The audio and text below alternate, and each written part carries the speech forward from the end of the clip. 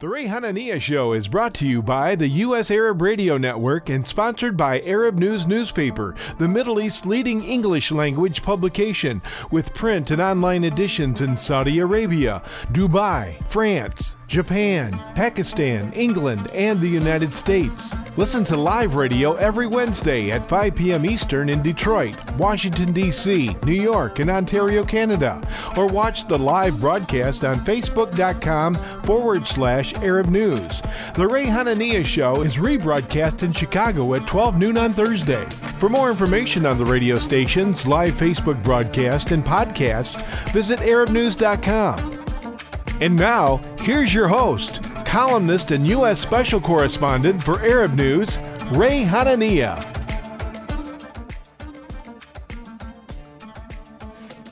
And it's Wednesday, April 27, 2022, and I am your host, Ray Hanania. April is an important month to Arab Americans. It's ending the month of Arab American Heritage Month. We also just finished celebrating the traditional Easter about 2 weeks ago, and Orthodox Easter this past Sunday, and Passover ended this past week, and we're also approaching the end of Ramadan. Eid Mubarak to our Muslim friends who are fasting and commemorating this important religious holiday in Islam. We're broadcasting in Detroit, Washington, D.C., Canada, and tomorrow, Thursday, we rebroadcast the show in Chicago at 12 noon on WNWI AM 1080 radio. Today, our topics, really interesting stuff. Segment one, we're going to be talking about President Biden. He's probably done more to include Arab Americans than I've ever seen any prior president do. And we're going to talk about where he gets his information on Arab Americans with the chair and deputy chair of a very important organization called the Arab American Affinity Group, which is part of the State Department, with Nadia Farah and Mahmoud al-Hamalawi. In segment two, at the bottom of the hour, we're going to look at the challenges facing Coptic Christians of Egypt with author Abdul Latif El-Manawi and discuss his deep dive this week on Coptic Christians with Arab News journalist Jonathan Gornall. So let me welcome Mahmoud and Nadia to the program. Welcome, you guys. I think we have Nadia not yet. Thanks for having us on, Ray. Thank you. Oh, you're welcome. Jonathan, we're gonna have you mute the video until we bring you on at the bottom. There we go. Sorry, Jonathan. And I thought we had is Nadia with you, or she's going to be connecting on too? She will be connecting via phone shortly. So I'll be watching for it. Now, Nadia serves as the special assistant to Deputy Secretary Sherman, covering the Middle East and North Africa, counterterrorism, and cyber issues. And she entered civil service in 2011 as a presidential management fellow. Mahmoud al-Hamalawi is a press officer in the Bureau of Near Eastern Affairs covering North Africa and previously served as an outreach officer under the GPA's National Media Outreach Unit, advising and staffing press engagements. He was a senior news producer who was covering breaking news and stories out of Washington, D.C., and addressing the global impact. The Arab Americans in Foreign Affairs Agency Employee Affinity Group. You know, it's amazing. Governments have these long names, don't they? I don't know how you remember all those words for a title, Mahmoud, but it is amazing. All right, here we go. Let me get Nadia in there. All right, we'll get Nadia on there. And this is an important group. Nadia, welcome. Thank you so much for joining us this afternoon. Hi, Nadia. Hi. How are you? Thank you. I have you and Mahmoud on, and I just got through introducing you. Thank you. First of all, thank you both for joining me.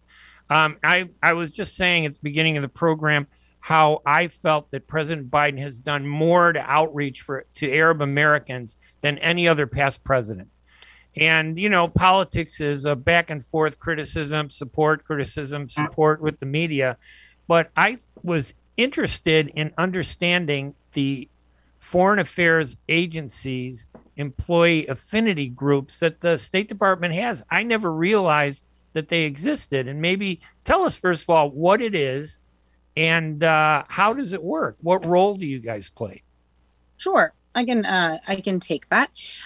So there are several different, now we call them employee organizations. There are ones that are divided amongst like different heritages, ethnicities, you could say. So there's Asian American group, Hispanic, there's a Thursday lunch group, Blacks in government.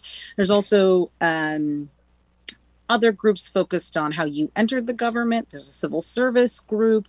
There's, of course, our Wrangell and Pickering Fellows, which are kind of an initiative to bring in more diverse candidates into the State Department. There's also a group for those employees who have disabilities and the LGBTI plus community. And the role of these groups is to kind of advocate, one, for their membership, but to also be advisors to our leadership on kind of how to reach the goal we are, which is to make us State Department or federal government look more like America. How to do that within these communities, how to do outreach, how to do recruitment, how to keep retention, and just monitor kind of the community's needs for our leadership. And how long has this the Arab Affinity Group been in existence? Has it been a long time, or since the beginning of the affinity groups? Yeah. So it's not the oldest by any means, but we're also not the newest. And we were started in 2014. What makes us a bit more unique than other groups is that we span all foreign affairs agencies. So we're not just a State Department group. We have members from Treasury, from Energy. So all over the interagency, we have over 500 members. So we've really grown in the last couple of years. Wow, the Arab Affinity Group has over 500 members. But you don't have to be Arab or Arab American. Oh, correct. You have to have an interest in it. So it might be people in the agency that deals with the Middle East that might be part of it. Right, or like the language or the culture, or just want to work on diversity and inclusion issues. And Mahmoud, you're also part of this, so I want you both to feel free to talk. This is not a gotcha, segment.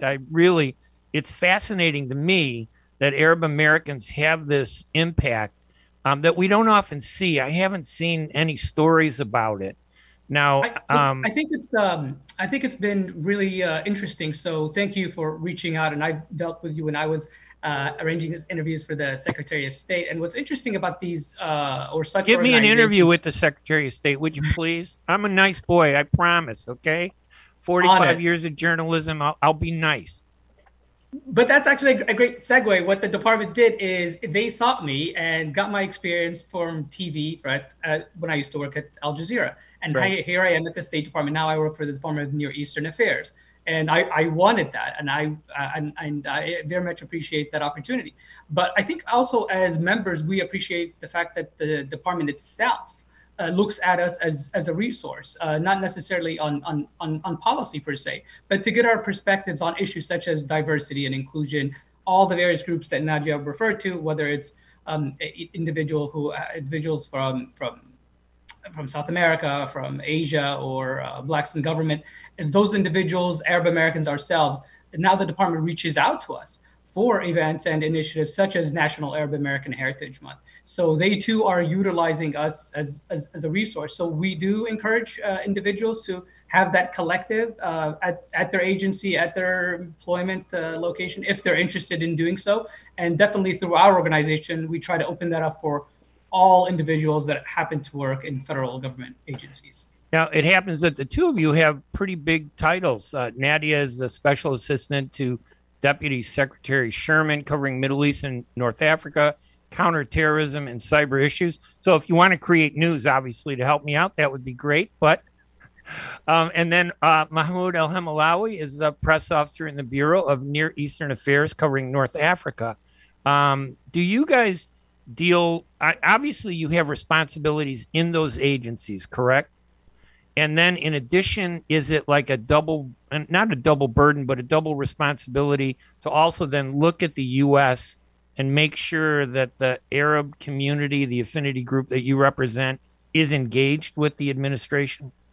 Right. That's a really good question. And Secretary Blinken talks about this. He does like monthly engagements with each employee organization. And he says you do this on top of your regular work. So Mahmoud and I have like full day schedules. Right. But for me, I'm very supported by my leadership to do work on diversity and inclusion. And it is on top of all of my other work. And April has been an exhausting month, but for good reason.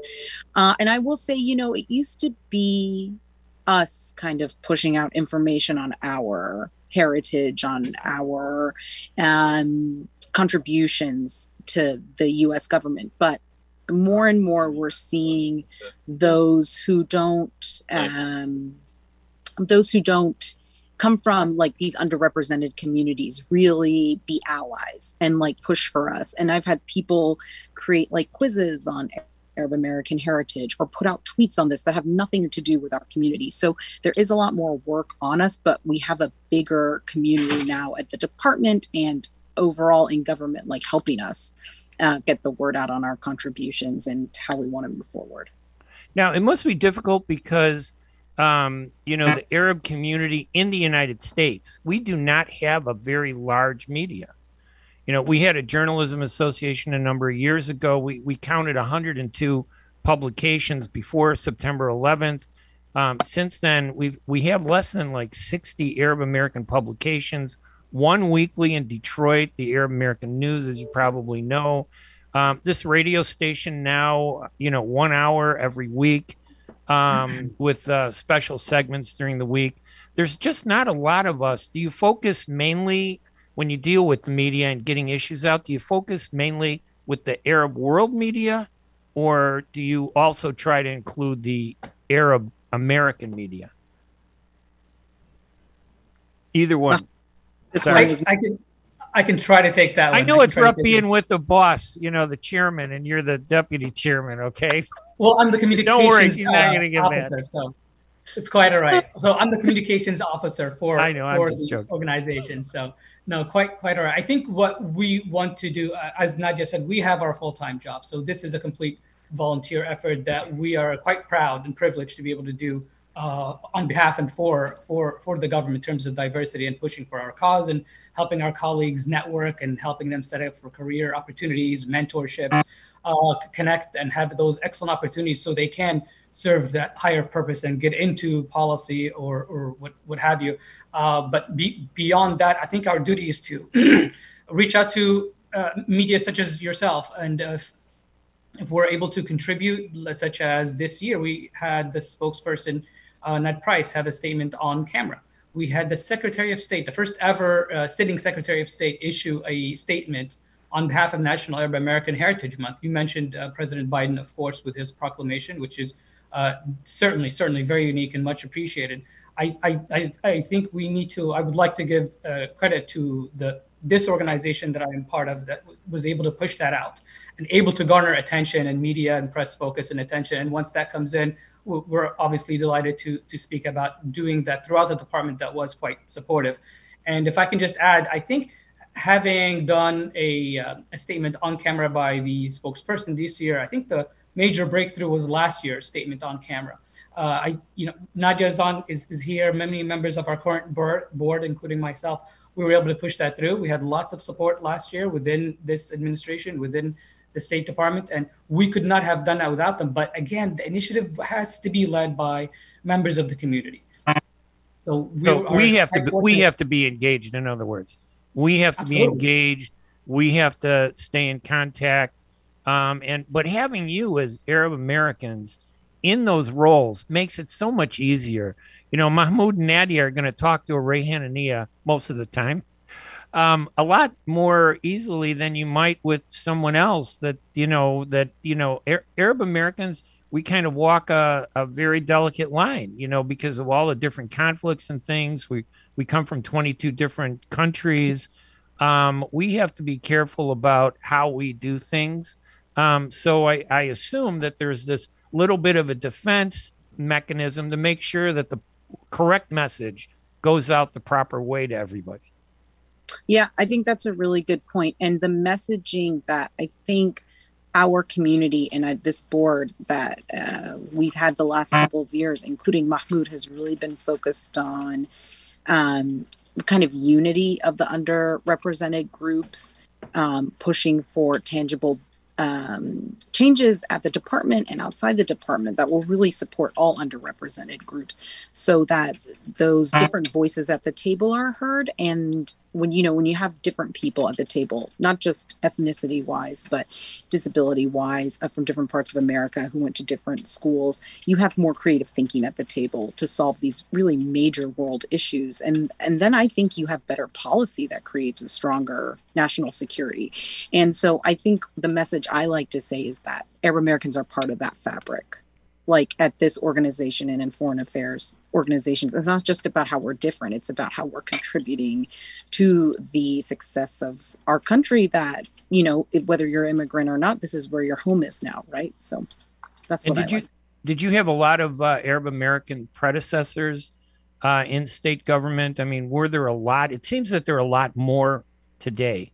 I mean, this is the first president who initiated a partnership.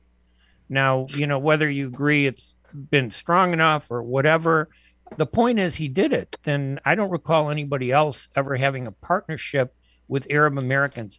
That's the first time I think Arab Americans have been recognized in a significant way.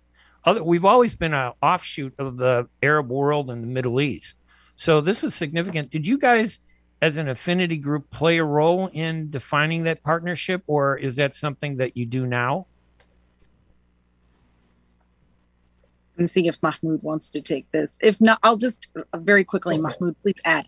I think the Biden administration definitely has the most Arab American political appointees. I think where we come in is working on that recruitment effort and pushing the department to look at Michigan, talk to schools in California, Texas, those populations with greater Arab Americans. Also, we did 2 recruitment efforts this year, 2 Facebook Lives with careers.state.gov, where we talked about security clearances, where we talked about what kind of careers are at the department. So I think pushing on the recruitment side is where you've really seen more Arab Americans. And we've had people like Ambassador Philip Habib in the 60s and 70s who've had a huge impact on the department. But I think now not only are we having more Arab Americans, we're having a greater diversity of where those Arab Americans come from. Like you mentioned, the 22 countries. I want to see more diversity of that than just more of the, I'm Syrian American, definitely heard of Syrian Americans who work in government before, but I really want to get out there and really empower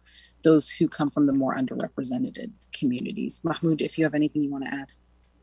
No, I think you're absolutely right. And the times are changing. Some of that is quite natural. I mean, look at Arab American celebrities, for example. That's not a role that we play, but that natural inclination and that natural liking and existence in society is, frankly, something that benefits us and we benefit from.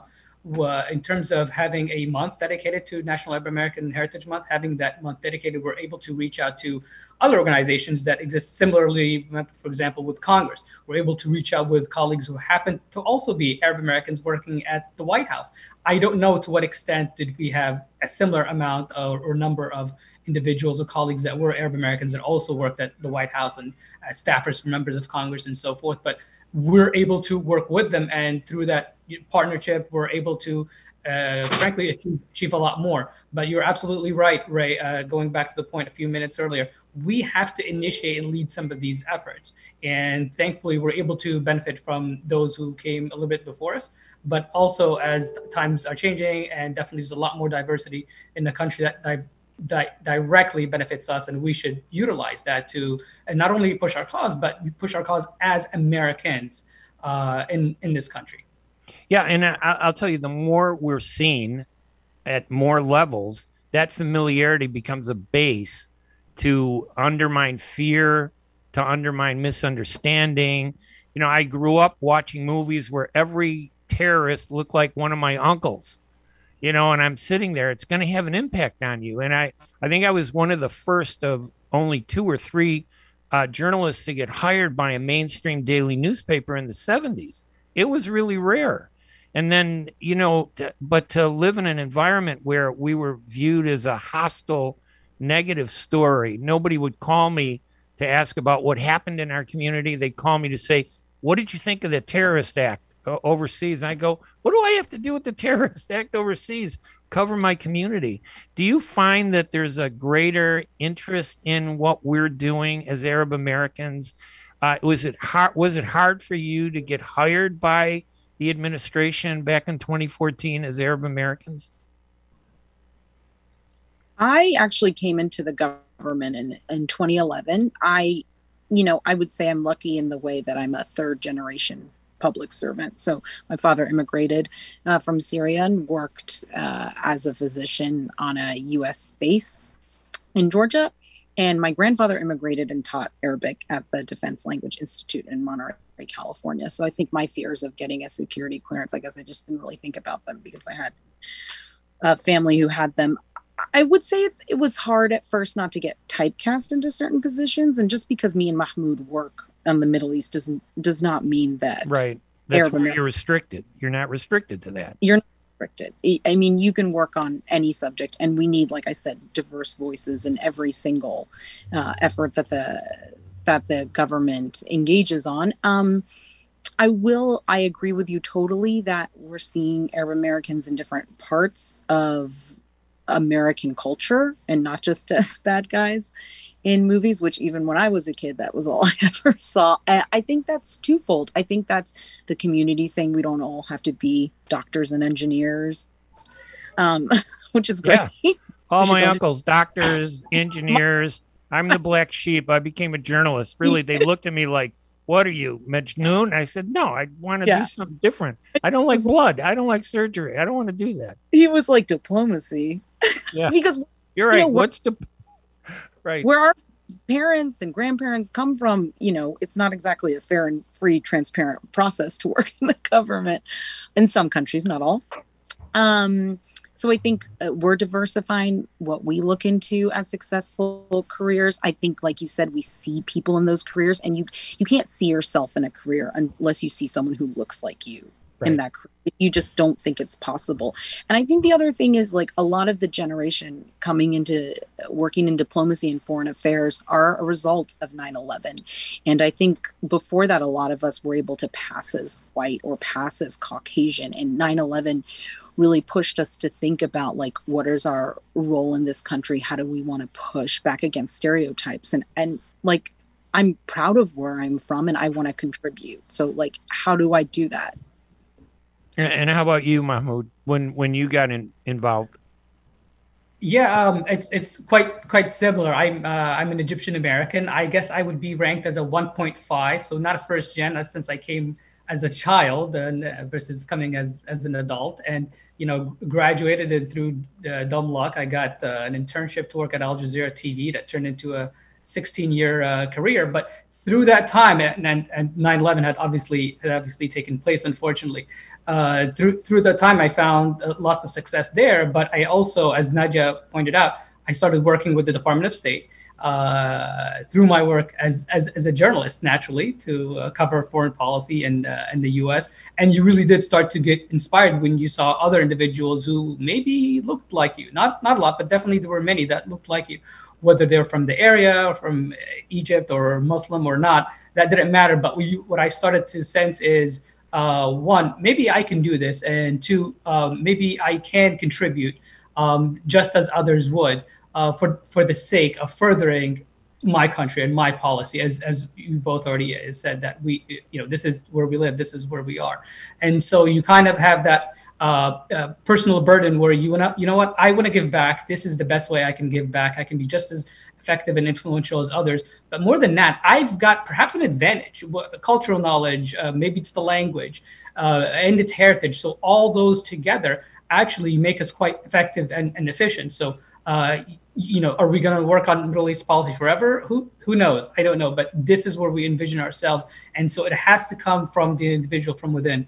My quest to come on board and join the State Department has not been easy, and it's not easy for everyone. So it makes me appreciate the opportunity that much more, that it was not that easy to get into this position. So like everyone else, I sought it out, and it is rewarding to be able to contribute on the inside.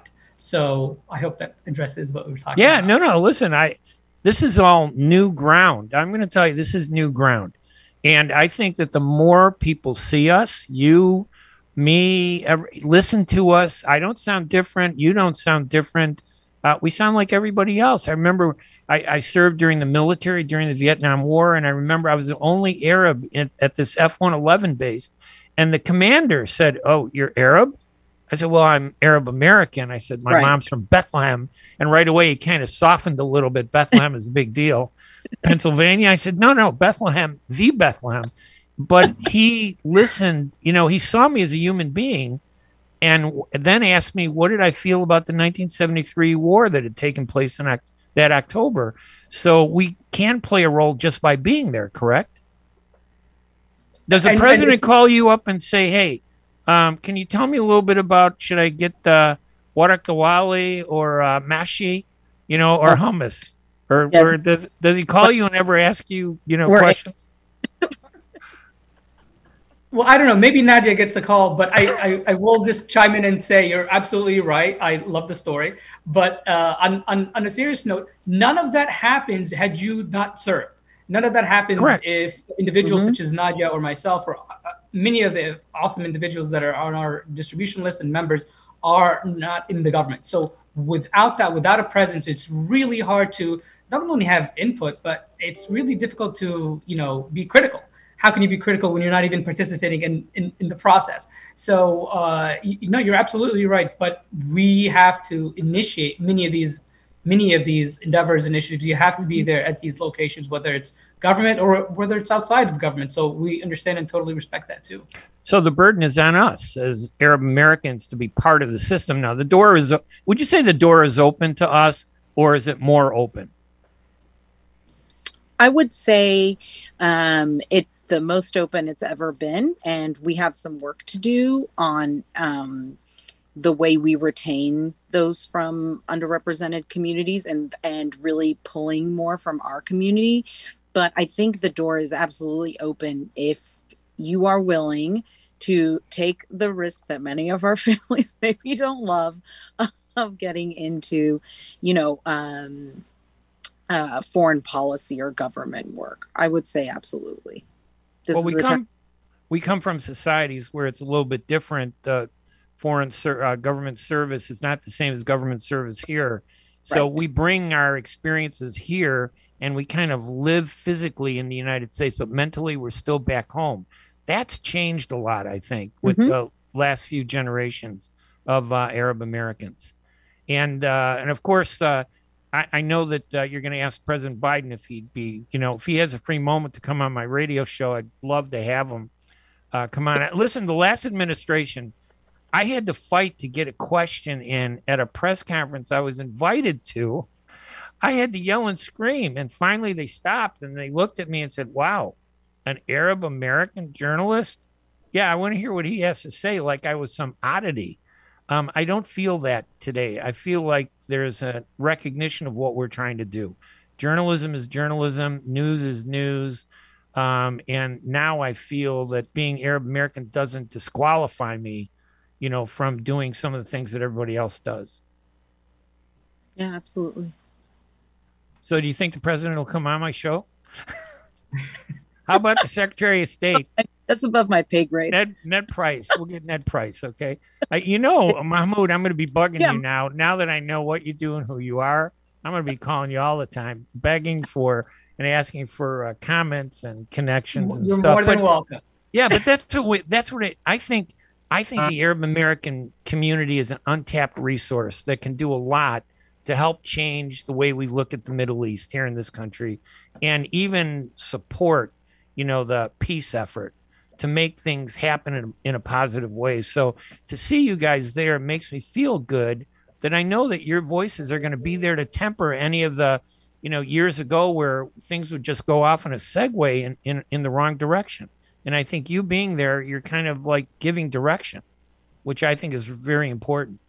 And I know we're really run out of time and I've really kept you a long time, but any final thoughts, comments that you'd either like to make, Mahmoud, Nadia, either one. I would just say that, yes, the initiatives have to be led by us as members in government or in private organizations or companies, but we're also fortunate. We're fortunate to have those who are willing to listen. You gave the example of your personal life as well, and that contributes to it. But I think what organizations, whether it's the government or private companies, need to see is that initiative from individuals. Hey, I want to push this cause. I want to have this initiative. Hey, this actually really matters to me, or this might not go over well in this community organization.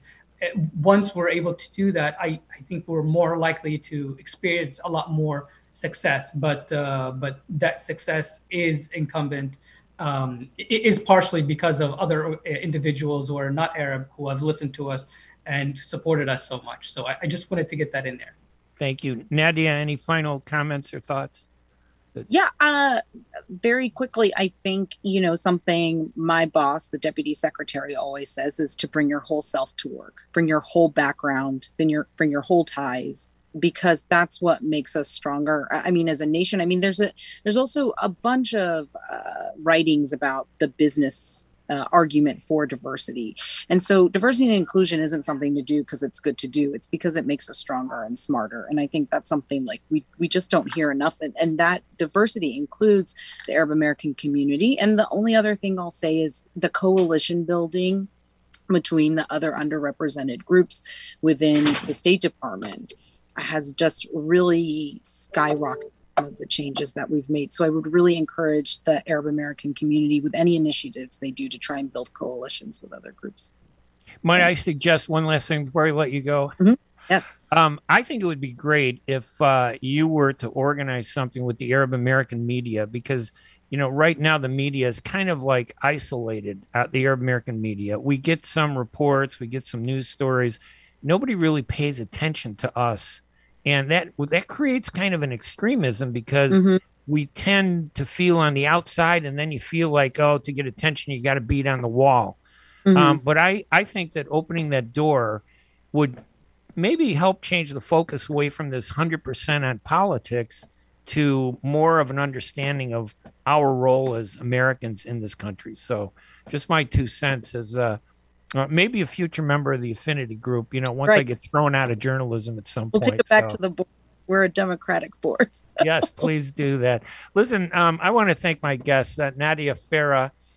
She is the Special Assistant to Deputy Secretary Sherman, covering the Middle East and North Africa counterterrorism and cyber issues, and Mahmoud El-Hamalawi, Press Officer in the Bureau of Near Eastern Affairs, covering North Africa. Nadia is the chairperson, and Mahmoud is the deputy chair, I believe, of the Foreign Affairs Agency's Employee Affinity Group for Arab Americans in the Department of State. That's a lot of words. Pardon me? Yep. Very government. I'm the communications director of the organization. Communications director. See, it's a new thing. You got a promotion during this show. Well, there you go. See, now they're going to blame me, that Arab journalist, giving promotions left and right. Honestly, it was a real pleasure talking to both of you, and I look forward to speaking with you guys again. And hopefully, I do look forward to that interview with President Biden when it can be arranged. So thank you. Absolutely. And happy Arab American Heritage Month. And again, very gracious of both of you to come on board and join us to talk to Detroit, tomorrow, Chicago, Canada, where they can learn a lot about what we do in America, and also in Washington, D.C. So thank you so much, you guys. Thank you so much. Happy Arab American Heritage Month. All right, you too. We'll talk to you later. You're listening to the Ray Hanania Show here in Detroit and Washington, D.C., Canada, and if it's Thursday in Chicago at 12 noon on WNWI AM 1080, you're listening to me there. We're going to take a quick break. When we come back, we're going to talk about a phenomenal series that was published in Arab News. I learned so much about the Coptic Christian heritage from a deep dive that Arab News journalist Jonathan Gornall put together. And I'm also hoping that we're going to have author Abdul Latif El-Manawi, who I did speak with last week.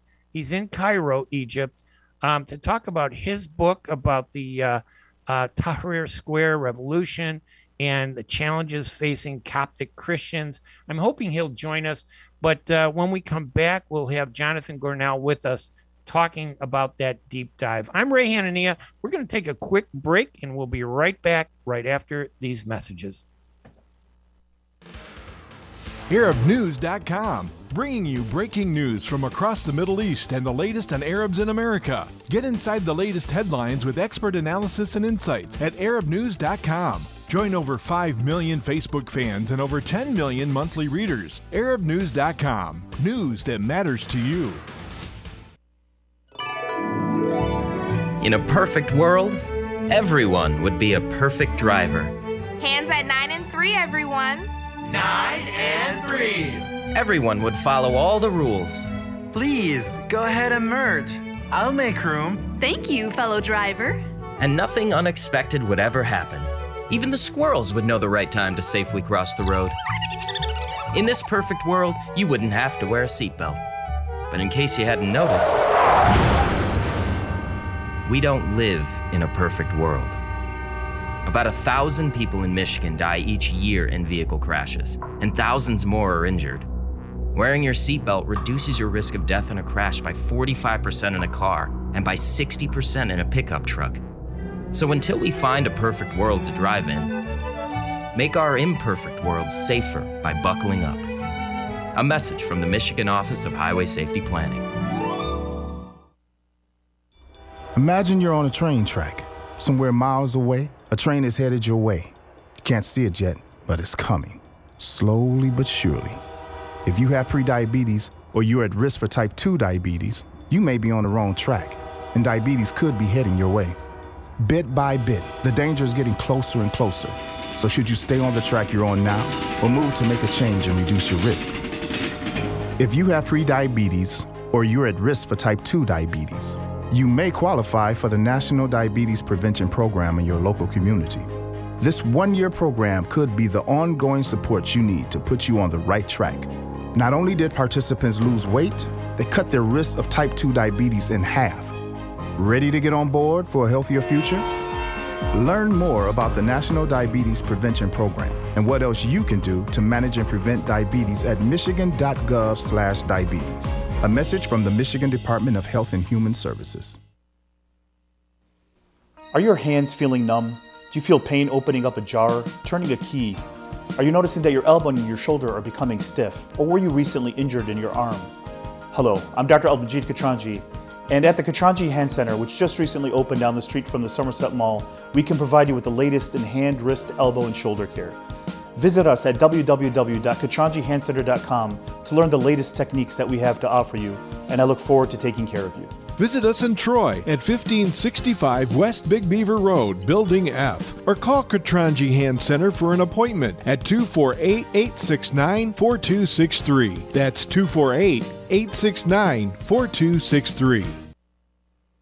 The Ray Hanania Show is brought to you by the U.S. Arab Radio Network and sponsored by Arab News Newspaper, the Middle East's leading English language publication, with print and online editions in Saudi Arabia, Dubai, France, Japan, Pakistan, England, and the United States. Listen to live radio every Wednesday at 5 p.m. Eastern in Detroit, Washington, D.C., New York, and Ontario, Canada.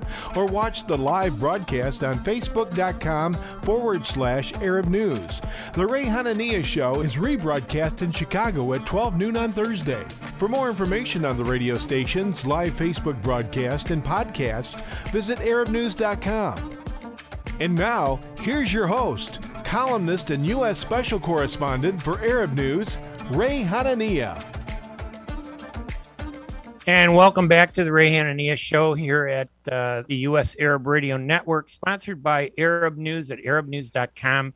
In this segment, we're going to look at Coptic Christians of Egypt with Jonathan Gornall, who works with the Arab News Research Unit. He's a British journalist, formerly with The Times. And he's lived and worked in the Middle East and is now based in the UK.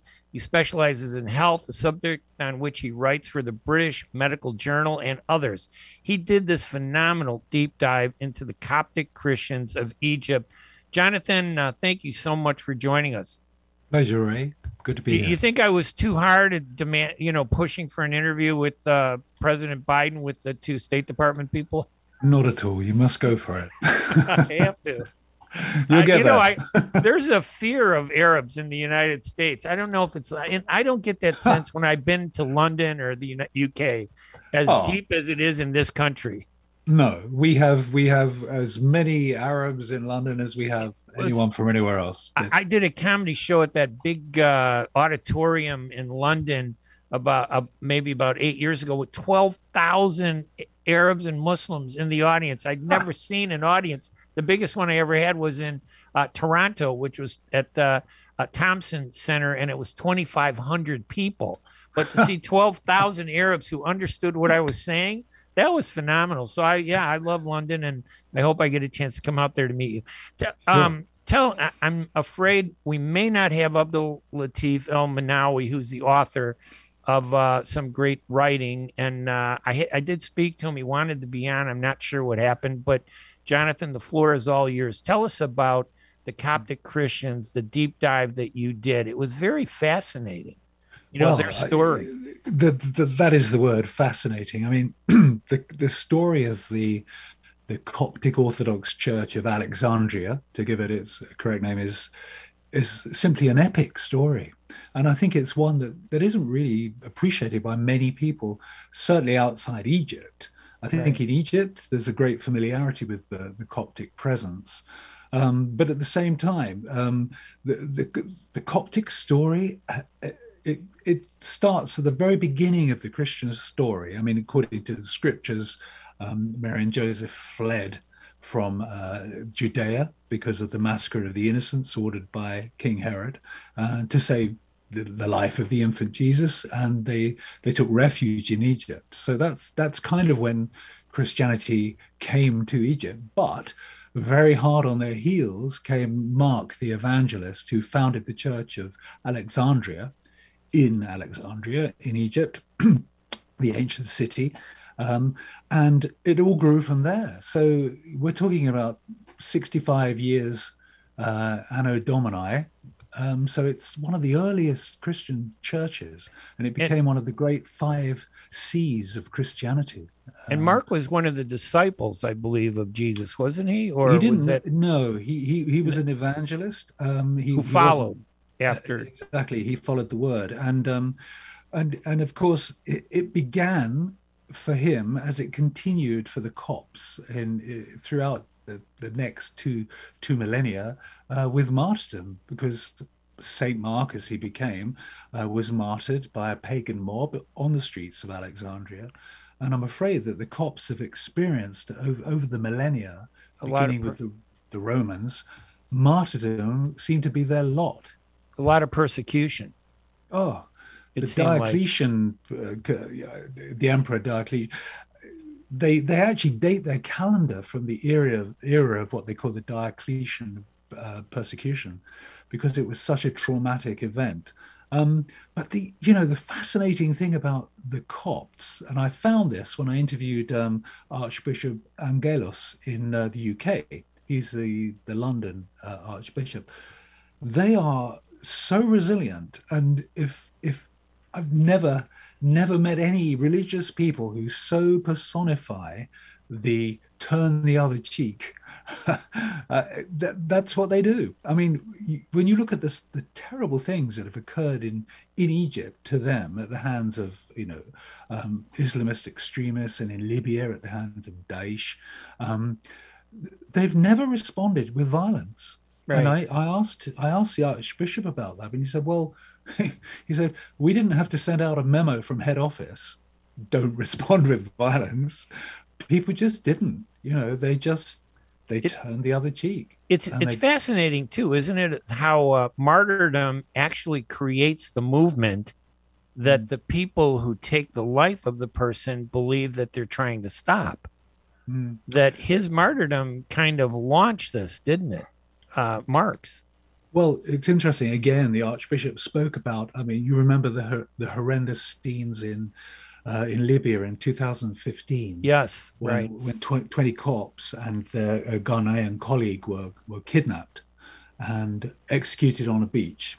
in Libya, and it was filmed, and it was supposed to be an iconic moment for Daesh, attacking the Christian church in Egypt. But actually, it had the opposite effect. More people went to church, more people responded to the religion, and to the to the humanity of the religion. That's for me the most impressive thing, that these people find humanity in the depths of inhumanity. Yeah, and I always have to explain to Americans, especially American Christians, that there are acts of violence like this one we were just talking about. It's not because of Islam or Muslims; it's because of extremists. And the extremists commit these acts. But Coptic, and I was going to ask you about the Coptic Christians. Do they feel comfortable in the Muslim world the way a lot of Christian groups? I mean, we do feel comfortable. I always tell people I'm Christian by religion, but I'm Muslim by culture. I feel a part of that life. Do they feel that way too, or is there a deeper divide between them and Islam? Well, I think these days, especially, less and less so. But I wouldn't have ever said that that was the case originally, because, these people would describe themselves as the original Egyptians. I mean, they predate Islam. Islam, the Arab world invaded and took over Egypt in the 7th century. By which time that faith had been operating there for 600 years. And not only operating there, but had its roots in the Pharaonic Egypt, the Coptic language, which is now pretty much reduced to just the liturgies of the church. Do they speak it at all, or the Coptic today? That's part of the deep dive we've done. It's interesting that many Copts today do not speak Coptic, but it is spoken in churches, and look, the Copts went around the world. There were about an estimated 2 million now, very big in America, in Canada, in Europe, in the UK, Australia, wherever they go, their churches thrive, and they hold their services in English, in Arabic, and in Coptic. Wow. And in a way, that's the sort of the diagram which describes these people.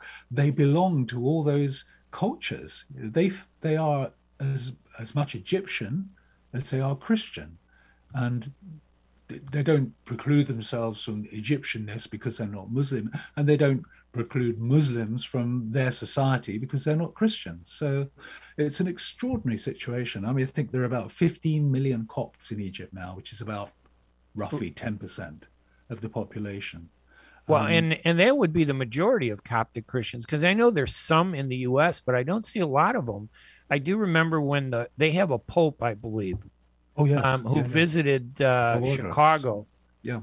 And it wasn't a big community. Is that like that in London? Or are Coptic Christians really, they seem to be attached to their original homes? Completely. In Egypt, they haven't left. Completely. I interviewed a really interesting guy called Fadi Mikhail, who's he was born in the UK. He was born in Harlow in Essex, which is actually where I went to study journalism many, many years ago. His family came from Egypt. Like many Copts, they emigrated, and it's not, they don't emigrate through fear or because of persecution, but like any people, they seek a better life for their families. And for many years in Egypt, the truth is that Copts hit glass ceilings in professions. So the UK Coptic community, they're nearly all doctors. They came over to the UK to pursue their careers, and so they have this very well-educated community.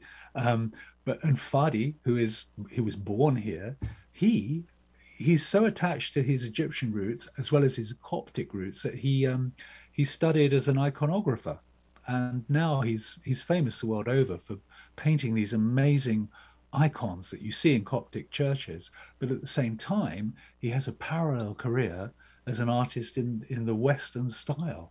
So nobody better personifies that bridge between cultures and generations as Fadi Mikhail. I really recommend that people look him up, because his work is tremendous, whether it's icons or Western art. It really is something. I know when we talk about Arab Christians, they talk about how it's been reduced in size. The population is left in the Middle East area. They've fled, they're left, they're gone to other for opportunities. They've fled the way many people have fled violence or whatever. But it seems like the Coptic Christians, they must be the majority of Christians left in the Middle East. They got to be the largest Christian population that I know of in the Middle East. I don't know for sure, but that sounds almost certainly right, I have to say. And I think that it by itself is a sort of testament to their, not just their resilience, because they have had some terrible times. I mean, 2017, series of outrages against themselves and their churches and their buildings, hundreds killed. And of course, 2015 we saw. But in many ways now, I think they've endured for 2,000 years. Suffering and martyrdom is part of their psyche, but I wouldn't for a moment suggest that they're in any way victims, or they don't even regard themselves as a minority, because they're Egyptians, and that's it as far as they're concerned, and they don't regard themselves as victims at all. You know? Was it difficult to get the Coptic community to open up to talk about all this, or was it welcoming for them to be able to talk about themselves? Interesting. I think more so the Coptic community overseas, the immigrant community, but these guys have their feet very much still in Egypt. You know, they go home twice a year, 3 times a year to see family, or even just a holiday. They are drawn to Egypt. This is their homeland. They'll never leave their homeland, in their heart at least, and most of them visit and go back and forth. You know, they don't. I think the problem is that really one interesting fact that emerged when we were looking at this, you know, you'll be familiar with the American green card lottery, as it's called, yes, which was introduced in order to sort of encourage immigration to America from areas where it wasn't that common previously.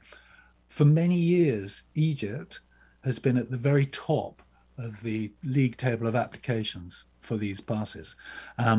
It's difficult to separate, you know, who it is, whether it's Copts or whether it's other Egyptians. But the reality is that when offences have taken place against the Copts, or when there's been a big Islamist surge in the politics in Egypt, then the numbers have shot up, you know, to over 1 million in a year, you know, when, especially after 2017.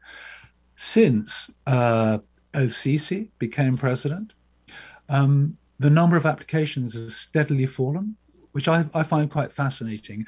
And it's not a coincidence. It's because his government has reached out to the Copts constantly, with not just with gestures. I mean, okay, he turned up on to celebrate in the cathedral at Christmas and to make a speech about one Egypt, one republic, doesn't matter what faith you are, which of course all the Copts appreciated very much.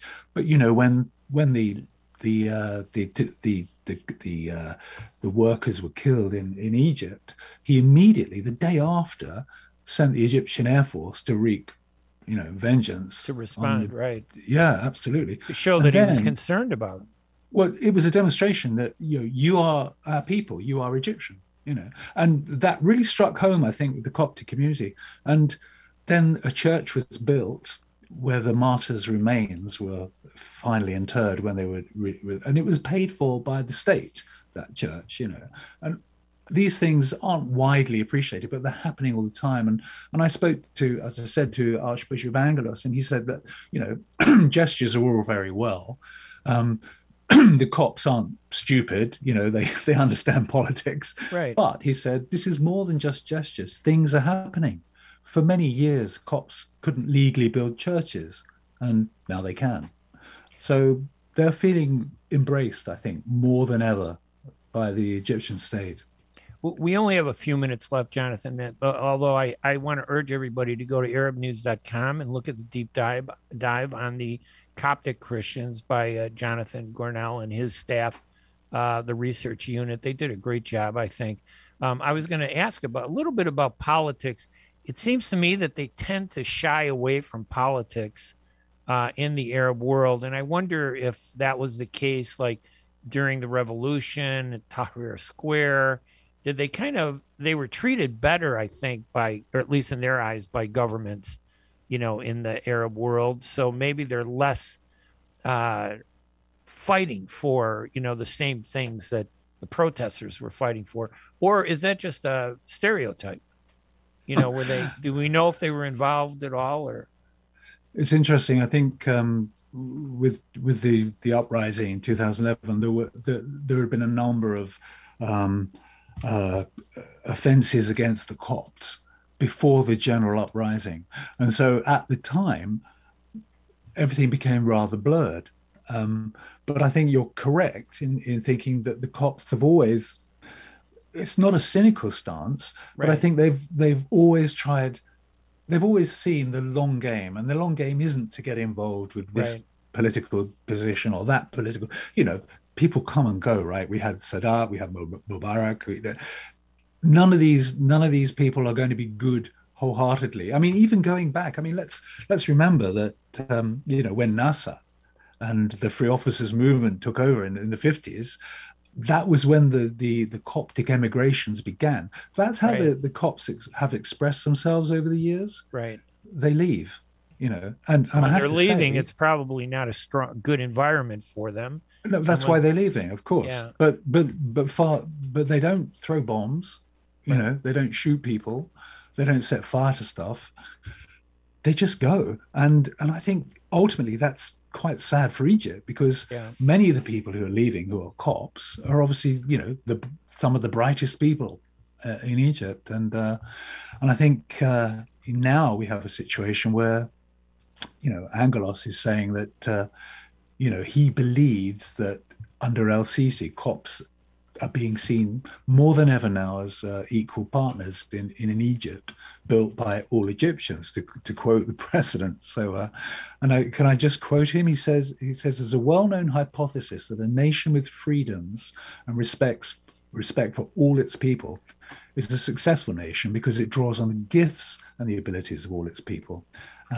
So the more Egypt becomes all-encompassing, all-embracing, the more we will see a thriving nation, and everyone will benefit from that. I want to thank our guest, Jonathan Gornall, who is with the Arab News Research Unit. He's a journalist there. He did a great job. Again, I'd urge you to go to arabnews.com, read the deep dive that he did into Coptic Christians of Egypt. It is fascinating. I learned a lot about it from reading it. So he did a great job, and it really is very impressive. So I'm just sorry that we weren't able to get Abdul Latif al-Manawi on the show with us, but if I can, reschedule him, I'll do that, and I'd love to bring you back on so that maybe we can have a conversation with him too. Fantastic. Jonathan, thank you again so much for joining us. I appreciate it. Thank you. And I want to thank everybody out there in Radio Land for tuning in to the Ray Hanania Show here in Detroit, in Washington, D.C., in Canada. And of course, for those people in Chicago who might be listening on Thursday, 12 noon on AM 1080, the rebroadcast. And of course, you can always go to Facebook at facebook.com/Arab News. You'll find this interview, today's show, live, in broadcast, streaming broadcast on the Facebook page, and also at arabradio.us. I'm Ray Hanania. Please visit arabnews.com, read our stories, read my columns, read about what's happening in the Arab world. It's the best place to get information on what's going on. Jonathan, you have a great week, and everybody out there, thank you so much for listening. And we will talk to you next week when we will be talking about Arab Americans fighting against discrimination in Chicago against the mayor. We have one of the aldermen that's fighting with her about how she mistreats Arab Americans. So we'll have that next week. You guys have a great day. Jonathan, again, thank you for joining us. And I want to thank everybody from Nadia Farah and also Mahmoud Al-Hamalawi for joining us earlier in the show. Have a great day, everybody. Bye-bye. WNZ